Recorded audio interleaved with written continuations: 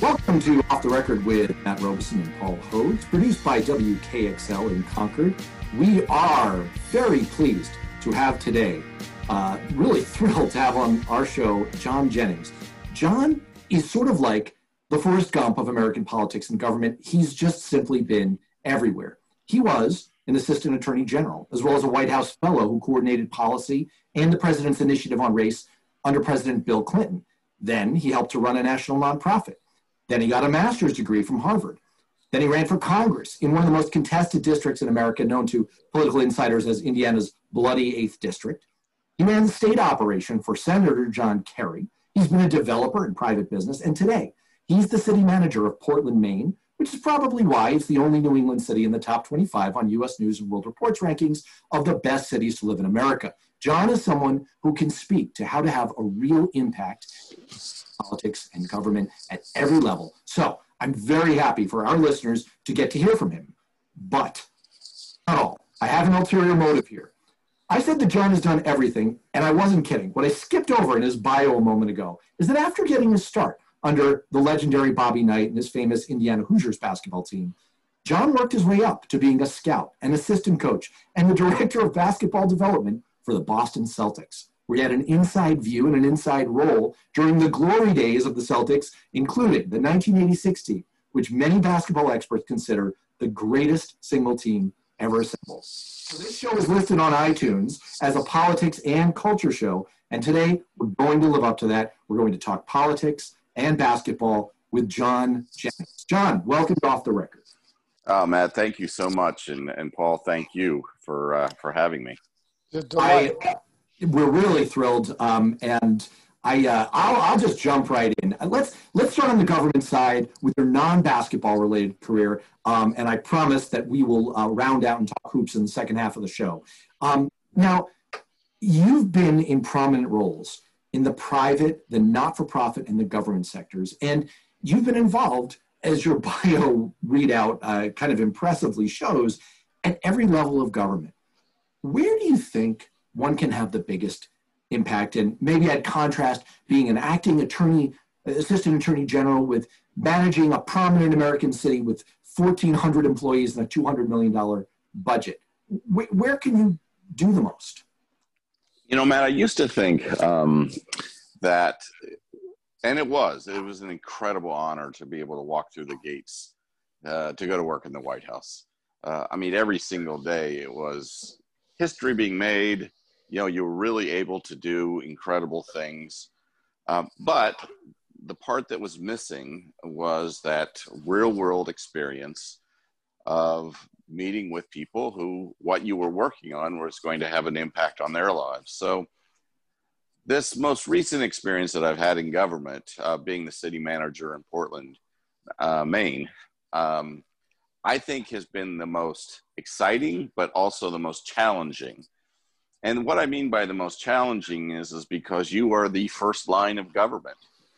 You are the person who people want to complain to if their trash isn't being picked up, or the streets aren't being swept, or you know the snow hasn't been cleared in a timely way, which again can be difficult at times, but the other side of it is because you're able to do things that directly impact someone's life, I think is the reason why I got into government in the first place, and the reason why I love being involved in municipal government. It sounds very.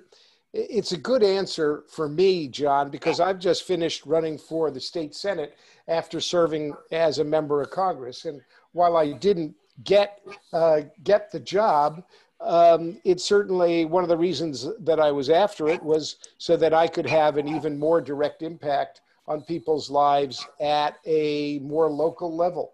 I think there's a lot to be said for what happens on the ground. The closer to the people you get, the more immediate the impact seems to be. But your government career has unfolded across a truly fascinating time in American politics. And in many ways, you have been on the front lines, at front and center, as we have transitioned to a time of toxic tribalism, for lack of a better word. The partisanship has been ramped up, and many people say it started when, not because you were in the White House, but you were in the White House, as Newt Gingrich, brought on partisan battles and then the 90s, the partisan battles were heating up. You ran for Congress in a significantly contested district when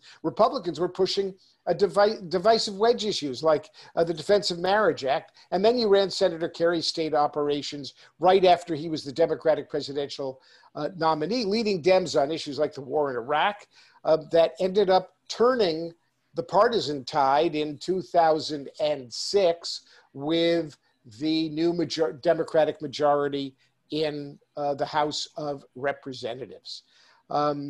Is from your vantage point, and given your experience and everything you've seen,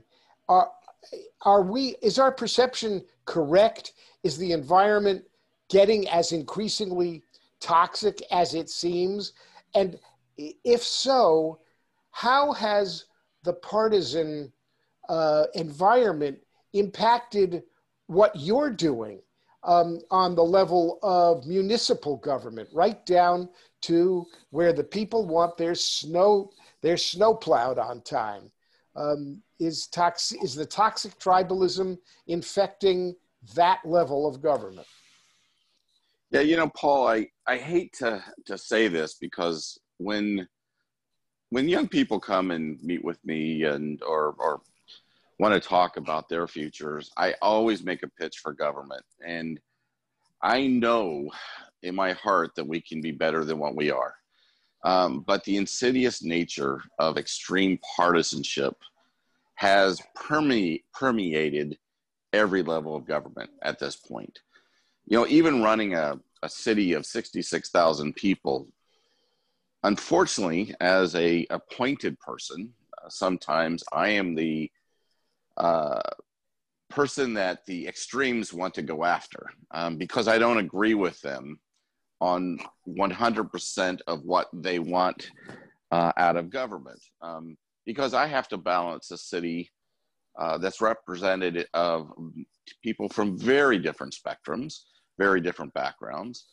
And this idea that we have in our country right now, that we have to align ourselves 100% with one particular political philosophy, and there is simply no way to have a conversation with anyone who disagrees with you, and they are automatically bad people, I think is really, really troubling. I do think that we can find our way out of this horrible time that we're living through, but it's going to take the vast majority of the people in the middle pushing back on the extremes.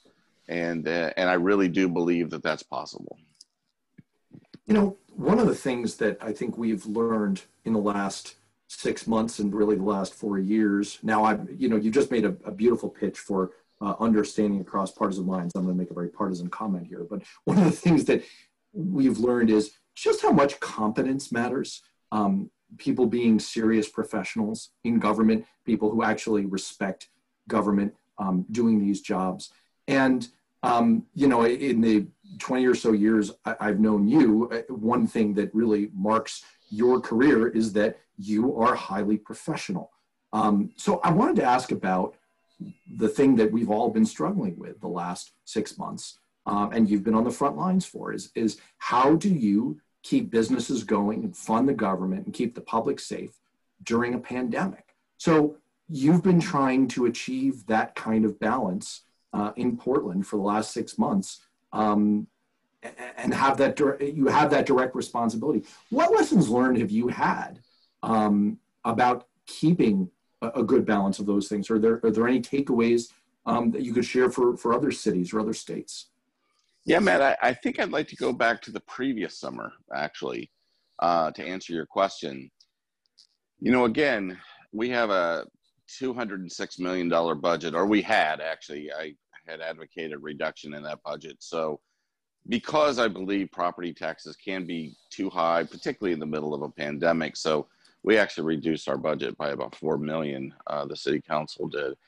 But last summer, we began to see a lot of people and families coming from the southern border through Mexico to come to Portland, Maine.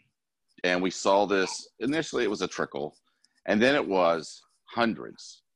And so last summer opened my eyes to the fact that whatever is happening outside of the confines of Portland, Maine, is going to have an impact on us.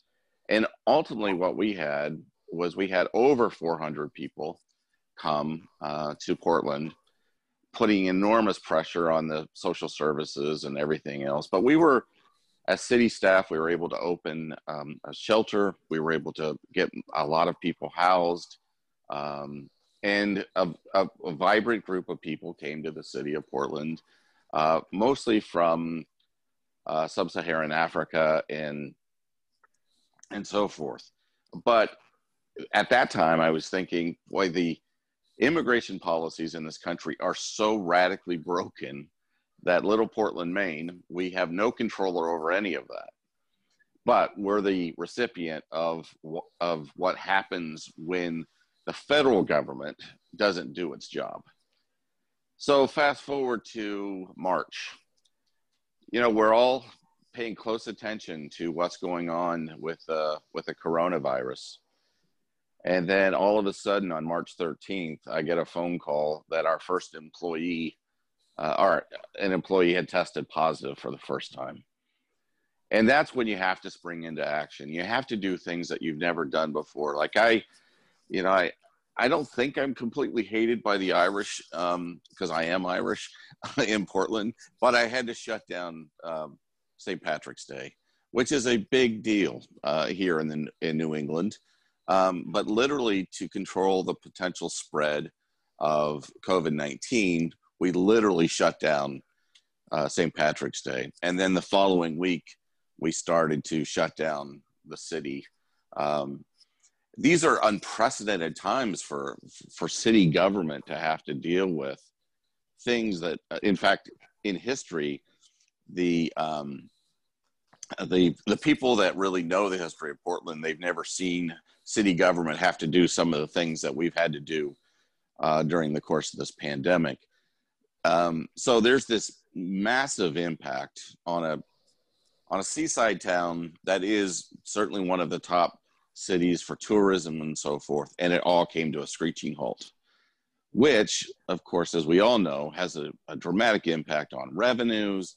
Then that gets into the economics of running a city, and of course, all the businesses that are trying to make it through. So I think the biggest lessons that I've learned is, while it's fine to pay attention, and you have to pay attention to the core services of municipal government, trash collection, all of those kind of things. But you better also have your eye on the ball of the national issues, because they will come to your doorstep, and you really do need to be prepared to be able to address some of the things, particularly in this environment that we're living in, where no one will work with one another for the greater good. Well, on that happy note, I think we'll take a break. This is Off the Record with Matt Robison and Paul Hodes, produced right here in Concord, New Hampshire by WKXL AM and FM, streamed live over the internet at nhtalkradio.com. We're talking with John Jennings, a man with an extraordinary career, from the White House to basketball to running the city government in Portland, Maine. Just a fascinating career. We'll take a short break, and we will be back after this word from the folks who keep us on the air. Don't go away.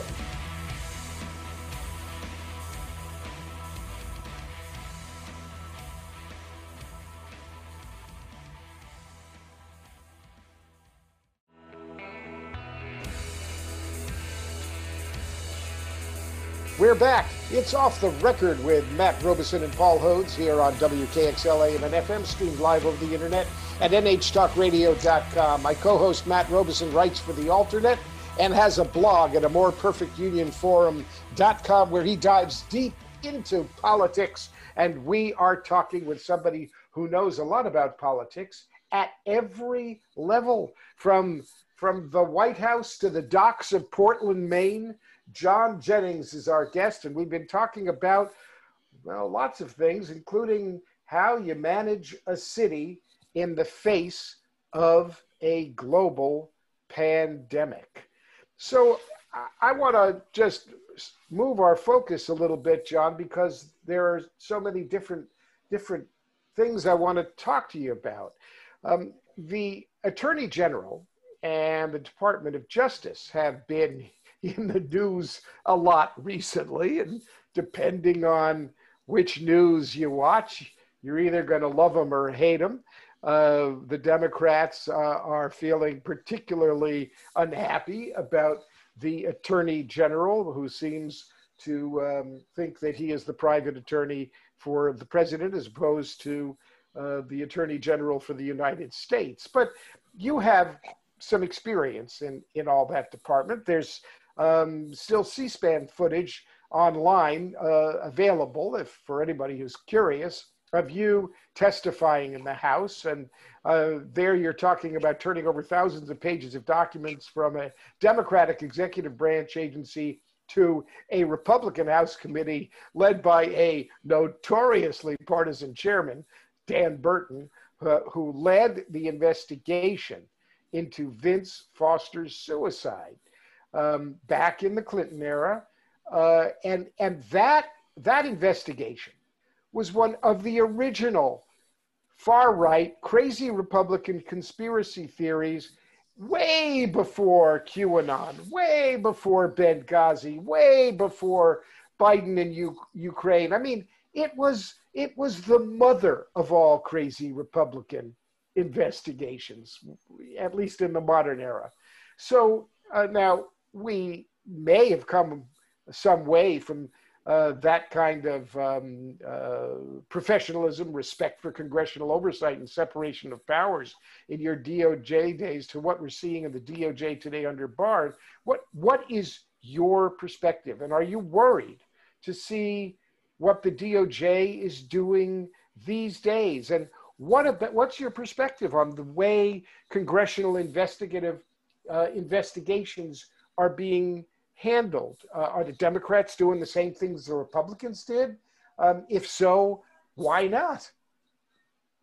Yeah, Paul, it's interesting as I think back on my time at the Department of Justice. I was acting assistant attorney general for legislative affairs. So that position has the lead responsibility on Capitol Hill. And I was there from actually just after President Clinton was acquitted by the Senate. Actually, my first day was the day before the Columbine shooting, and then Elian Gonzalez, the Microsoft civil suit, Wenho Lee, a Chinese espionage case, a whole host of other things that I was obviously dealing with on Capitol Hill. It was a partisan time because we had just come out of the impeachment process and the trial.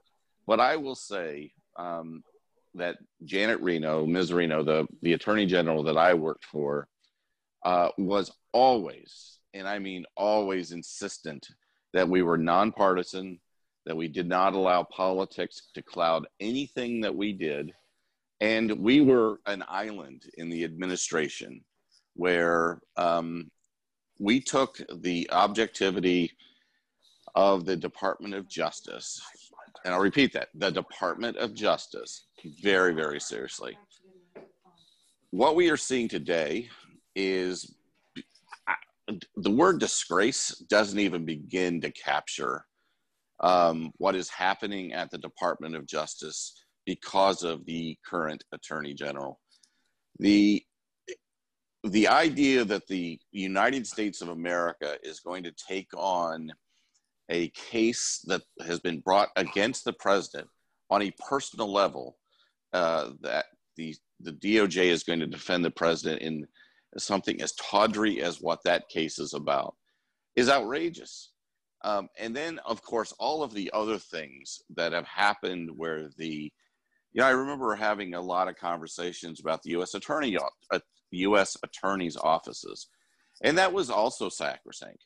I mean, certainly the deputy attorney general and the attorney general could be involved in the individual offices, but to have an attorney general and all of the people around that attorney general insert themselves in a way that is just crass politics is frightening for our country. And that really has got to end. And whoever, I'm supporting Vice President Biden. I've known him from my time at the Justice Department.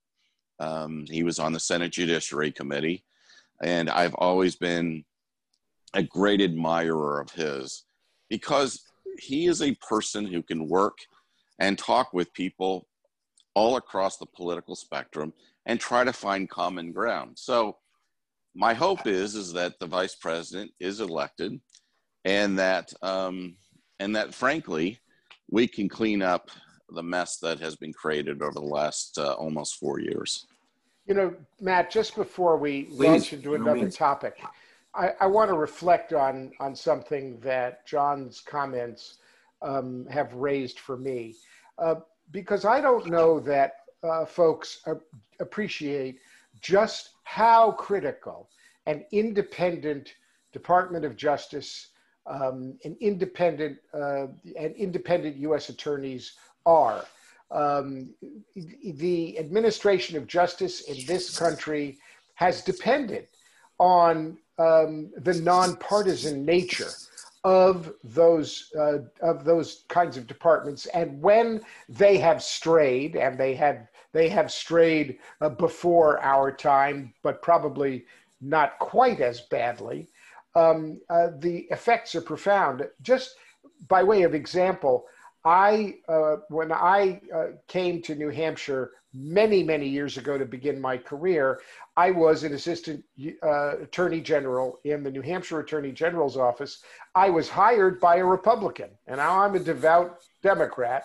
I was hired by a Republican, a guy named David Souter, who went on to become a Supreme Court justice. He was the most impressive legal mind I had ever met, a person whose integrity was unquestioned, and who had helped create an attorney general's office for the state of New Hampshire where partisanship had no place. Politics had no place, and that was drummed into us. We stayed out of politics, and when I stood up in courtrooms to prosecute people and said, I represent the people of the state of New Hampshire, I meant it. And there was just no question about the independence of that office. We did not work for the governor. We worked for the people.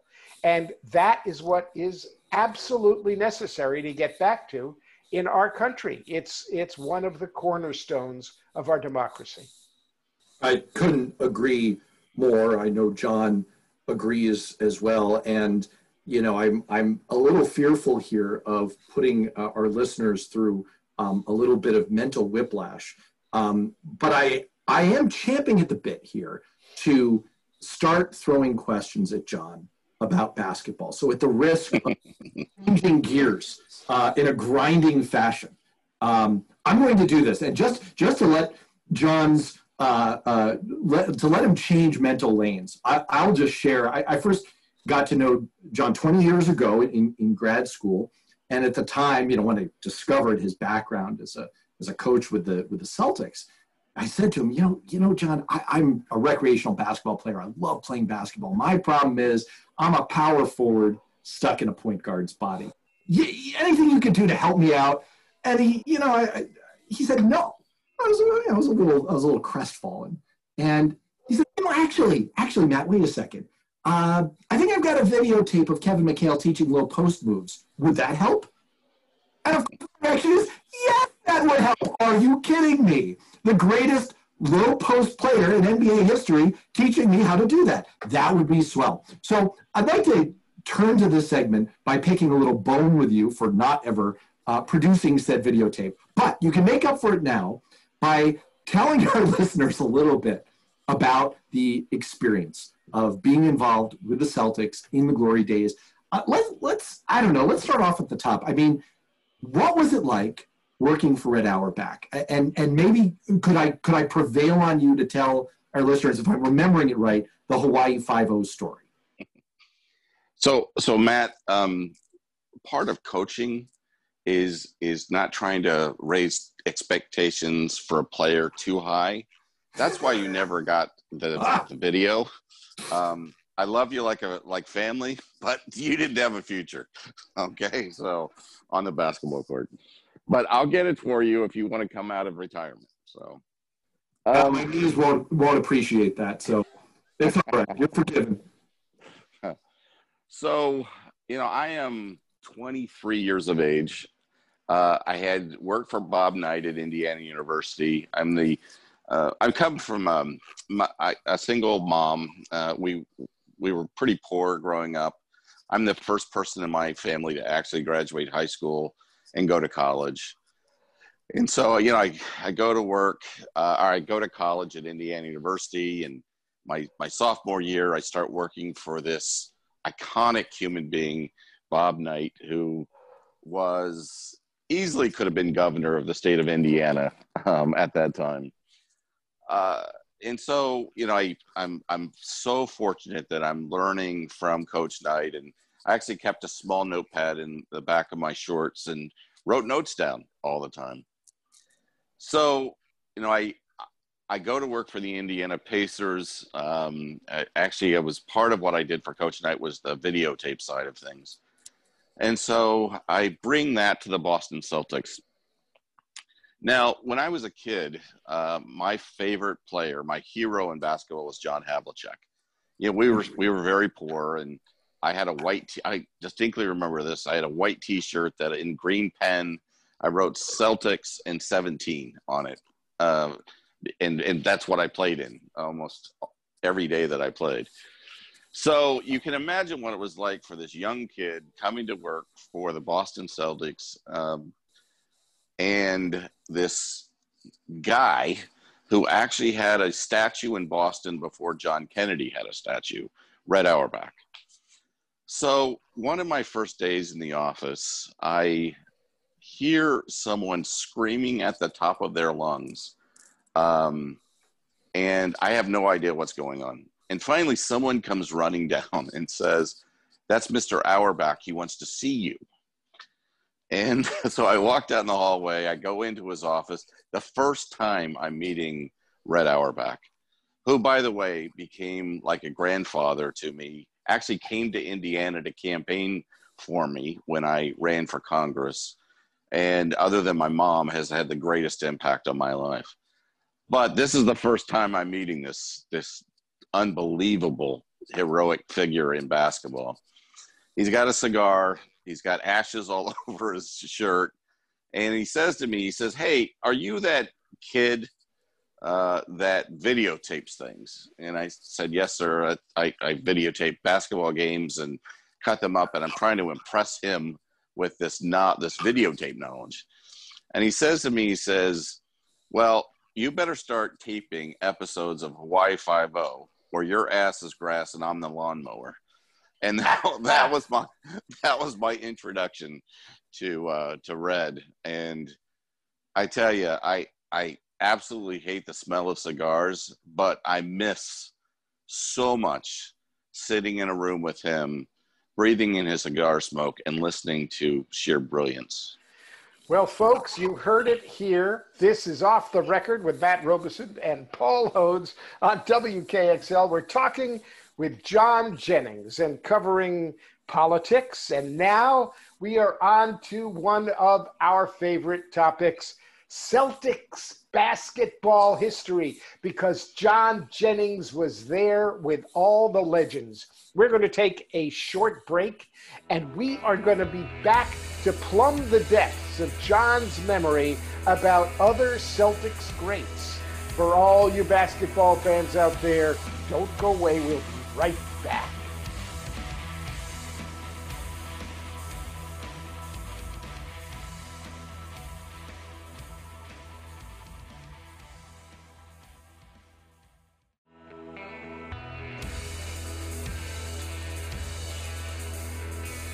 We're back. It's Off the Record with Paul Hodes and Matt Robison here on WKXL AM and FM, streamed live over the internet at nhtalkradio.com, where you can find all our shows archived for your binge listening pleasure. We're podcast on Google, Stitcher, and iTunes, and we are having a really wonderful time with John Jennings, whose career spans politics at every level of government. He's worked as in the law, in government, at the White House. He's worked now as the Portland, Maine city manager. But in the early days of his halcyon career, John was a basketball guy, and not just any basketball guy, but he began his career under the legendary Bobby Knight in Indiana and went on to work for Red Auerbach at our beloved Boston Celtics back in the day when I really cared about basketball. So, John, I noticed that the word is out, and it's out all over New England, that you're coaching again in your spare time and you're mentoring young people. And that's always been a big deal in your career. Now, the Celtics were famous for working as a team. They had amazing passing. They had incredible internal leadership. They were very hardworking. And by the way, there's a saying that culture eats strategy for breakfast.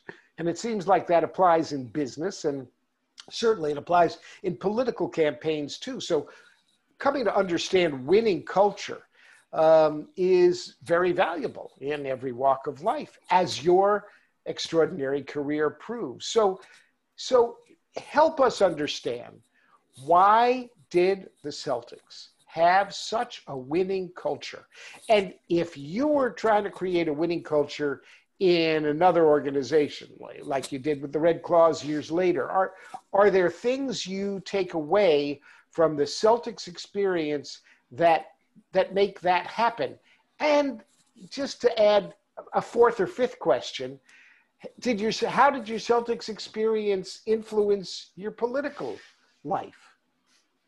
Well, Paul, you really bring up kind of this nexus that I've always thought about, and I've talked with people about this nexus between what I did in professional sports and what I did in government.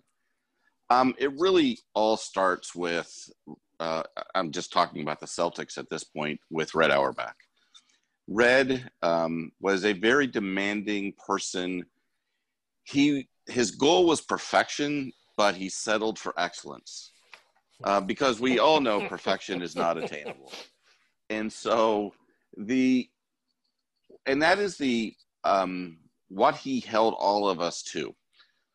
Red could be tough. In fact, my first year and a half with Red, he was pretty tough on me. And he was trying to test me.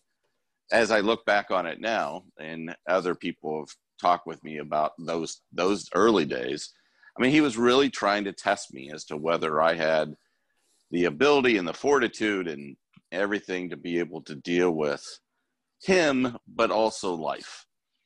And I think for Red taught me one of the life lessons that has really permeated throughout my entire career, and I really use it in city government here in Portland, is that when you have a team, whether it's 1,400 city employees or you have, a basketball team of 12, not everyone is going to respond to the same way of coaching.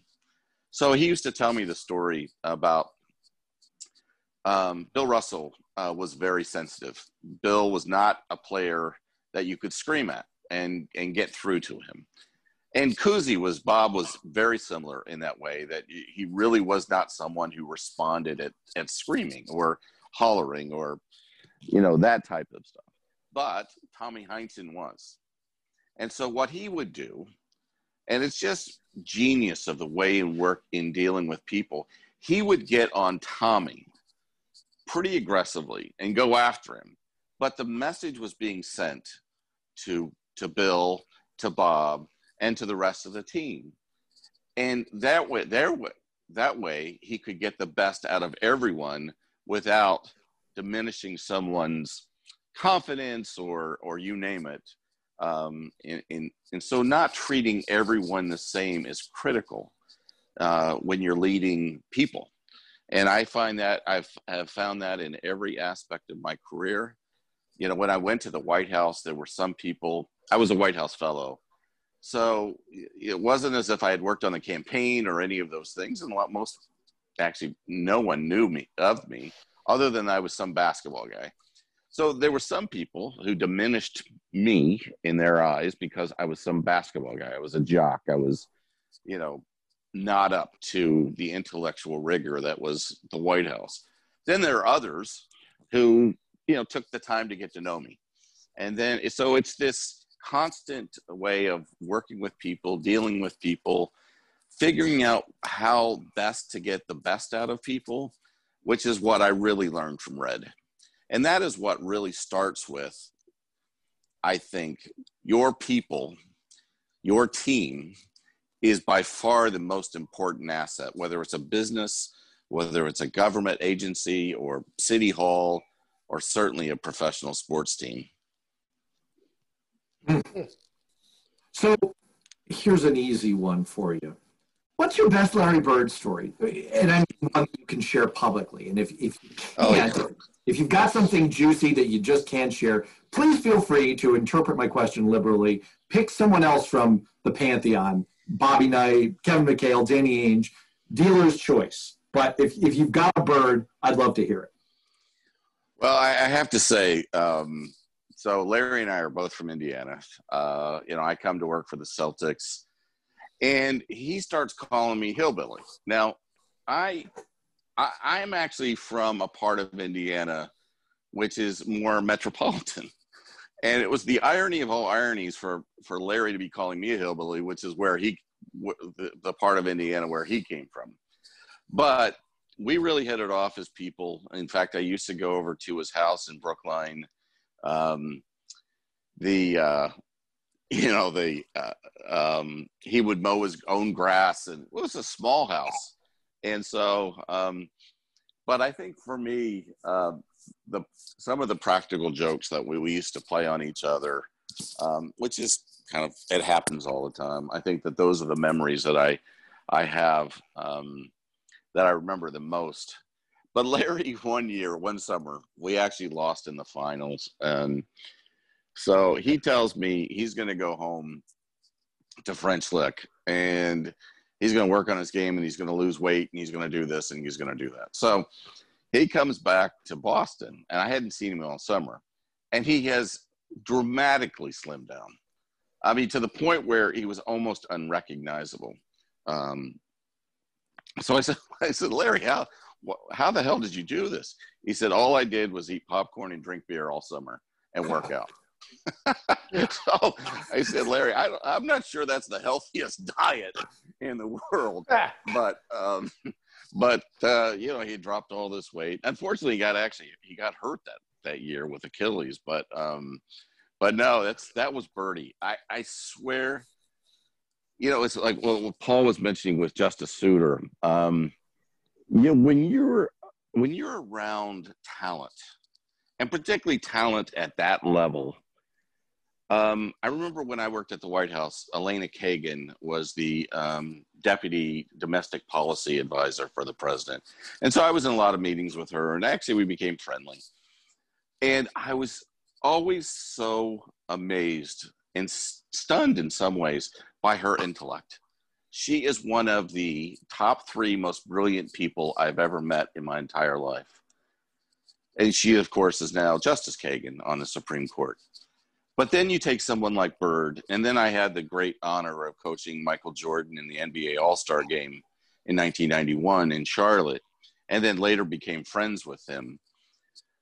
What was amazing is to be in their presence and to really understand what that level of talent requires, the dedication, but also just the intellectual side of that level of talent, that greatness requires. And so I think that those are when I think of Larry and certainly Robert and Kevin and DJ Dennis, who I miss desperately still. I think those guys, and Danny, of course, those guys were all – Birdie was at a different level, but they were all really great in what they did. So there have been a lot of changes in basketball in the last 10 years.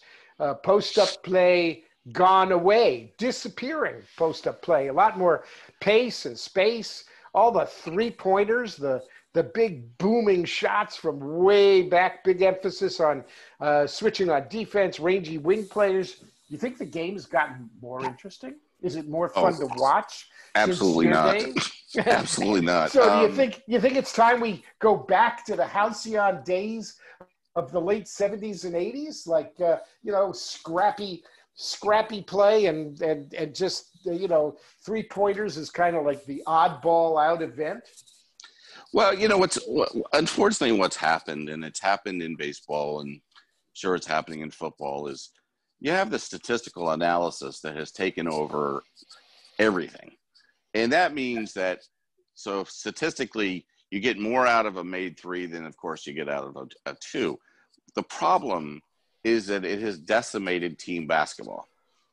And so our strategy, I still have playbooks from back when we used to, when I used to coach, is our strategy was almost always to go inside to McHale, to Robert, post up Larry. Actually, we used to even post up DJ. And make the defense react to that, and therefore moving the basketball to get the open shot. Now today, the teams just come down and they fire shots from all over the place, and it's just up and down, up and down. I think that there is the lost art of the low post player, which honestly, the guys that I used to coach against, Patrick Ewing and Kareem, and Kareem, I know Matt, you said that Kevin was the greatest low post player. I actually think that Kareem was the greatest low post player. I think Kevin was second. Kareem was unstoppable. I mean, you could try to double him, and it was irrelevant. You could try to double him in the post because he was so good. And I think that is what is really missing. And it's sad to see 7-footers shooting threes all the time now, because coaches and general managers and others are so infatuated with this 3-point shot. And I would love to see the NBA kind of go back to that team offense that I think was the hallmark of the greatest period of basketball in the 80s and the 90s. So speaking of sad topics. Hey, by the way, Matt, before you go, we have 2 minutes. So. Oh, good. All right. So this is the lightning round for John. So speaking of sad topics, our beloved Celtics now down 3-1. We're not making news here since the show airs on Friday. Now, look, we've seen in this playoffs that coming back from 3-1 is entirely possible if you're the Denver Nuggets. But what do you think can they turn it around? That's a little that's a little easier. And how would you do it if you were back coaching now? If you were in Brad Stevens' ear, is there anything they can do coming out in the next game to get themselves back on track and pull it out in 7? In 1 minute. Okay. I think the Celtics. I'm still a huge Celtics fan, of course. So I'm always rooting for the Celtics. I think that they played the last game on their heels.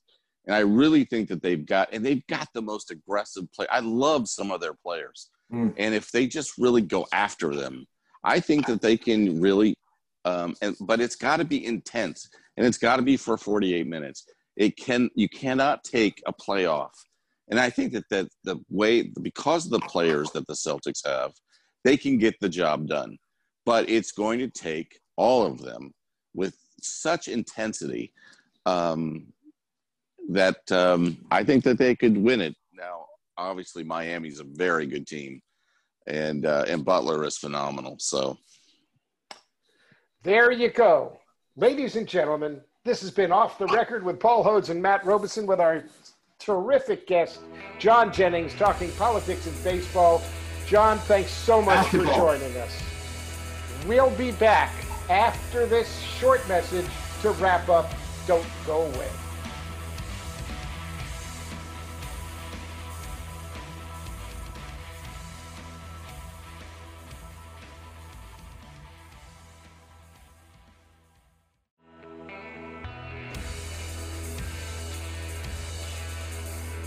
We're back. It's Off the Record with Paul Hodes and Matt Robeson on WKXL AM and FM, streamed live over the internet at nhtalkradio.com. Matt Robeson, we got to talk. We got to jam on your favorite topic, basketball, because I know that you are an extraordinary athlete and a great basketball player. I'm surprised that the Celtics never drafted you. You spent your life in politics. Oh, woe is me. You know, I have to say, I like your player evaluation better than John's, but he's more likely to be right. There you go. Folks, it's Off the Record with Matt Robeson and Paul Hodes on WKXL. Thanks for joining us. We'll be back with more exciting stuff for you next week. Thanks to our sponsors. Thanks to all you folks for listening. See you next week, folks.